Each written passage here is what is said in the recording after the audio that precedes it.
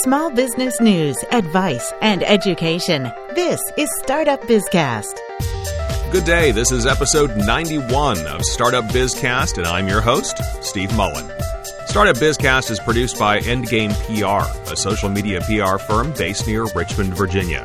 For more information on how we can help with your social media strategy, content creation, traditional public relations, and more, please visit endgamepr.com. That's ENDGAMEPR.com. It shouldn't be a surprise for anyone to hear that newspapers, TV, and radio news departments are nowhere near as influential or financially healthy as they were before social media came along.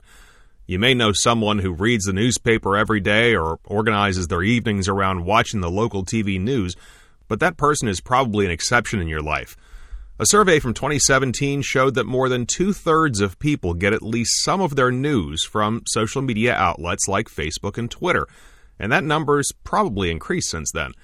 So if you're a business owner or a PR practitioner, is it really worth it to focus your efforts on getting coverage in your local media?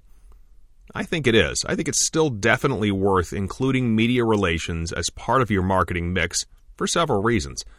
First, when people get their news from social media, many of them are actually reading links from news outlets that have been posted on social media.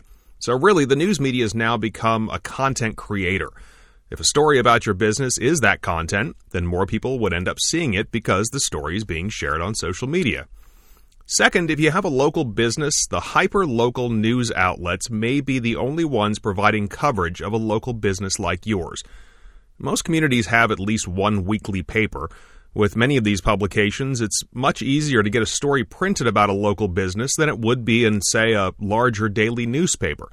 While the readership of those community newspapers is small, nearly all of the people reading the paper are in the area where your business operates, and that's valuable. Finally, a third-party endorsement is still worth something. One thing that's always made a positive story in the news media worth it is that a reporter is essentially saying they feel your business is worth reporting about. While public opinion of the news media is rather low right now, you still want people saying things like that about your business.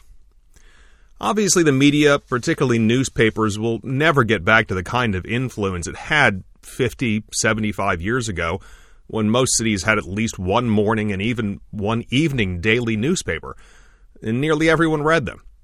But despite today's screams of fake news, the news media, particularly the local news media, retains enough usefulness that ignoring them altogether in your marketing mix is a big mistake. That's a wrap for episode 91 of Startup Bizcast. I hope you've enjoyed the all-new show since I relaunched it a couple of months ago. Be sure to tell your friends about it, leave us a review on iTunes, post about it on social media, and make sure you subscribe on iTunes, Google Play, and Stitcher so you don't miss a single show. Until next time, thanks for listening. I'm Steve Mullen.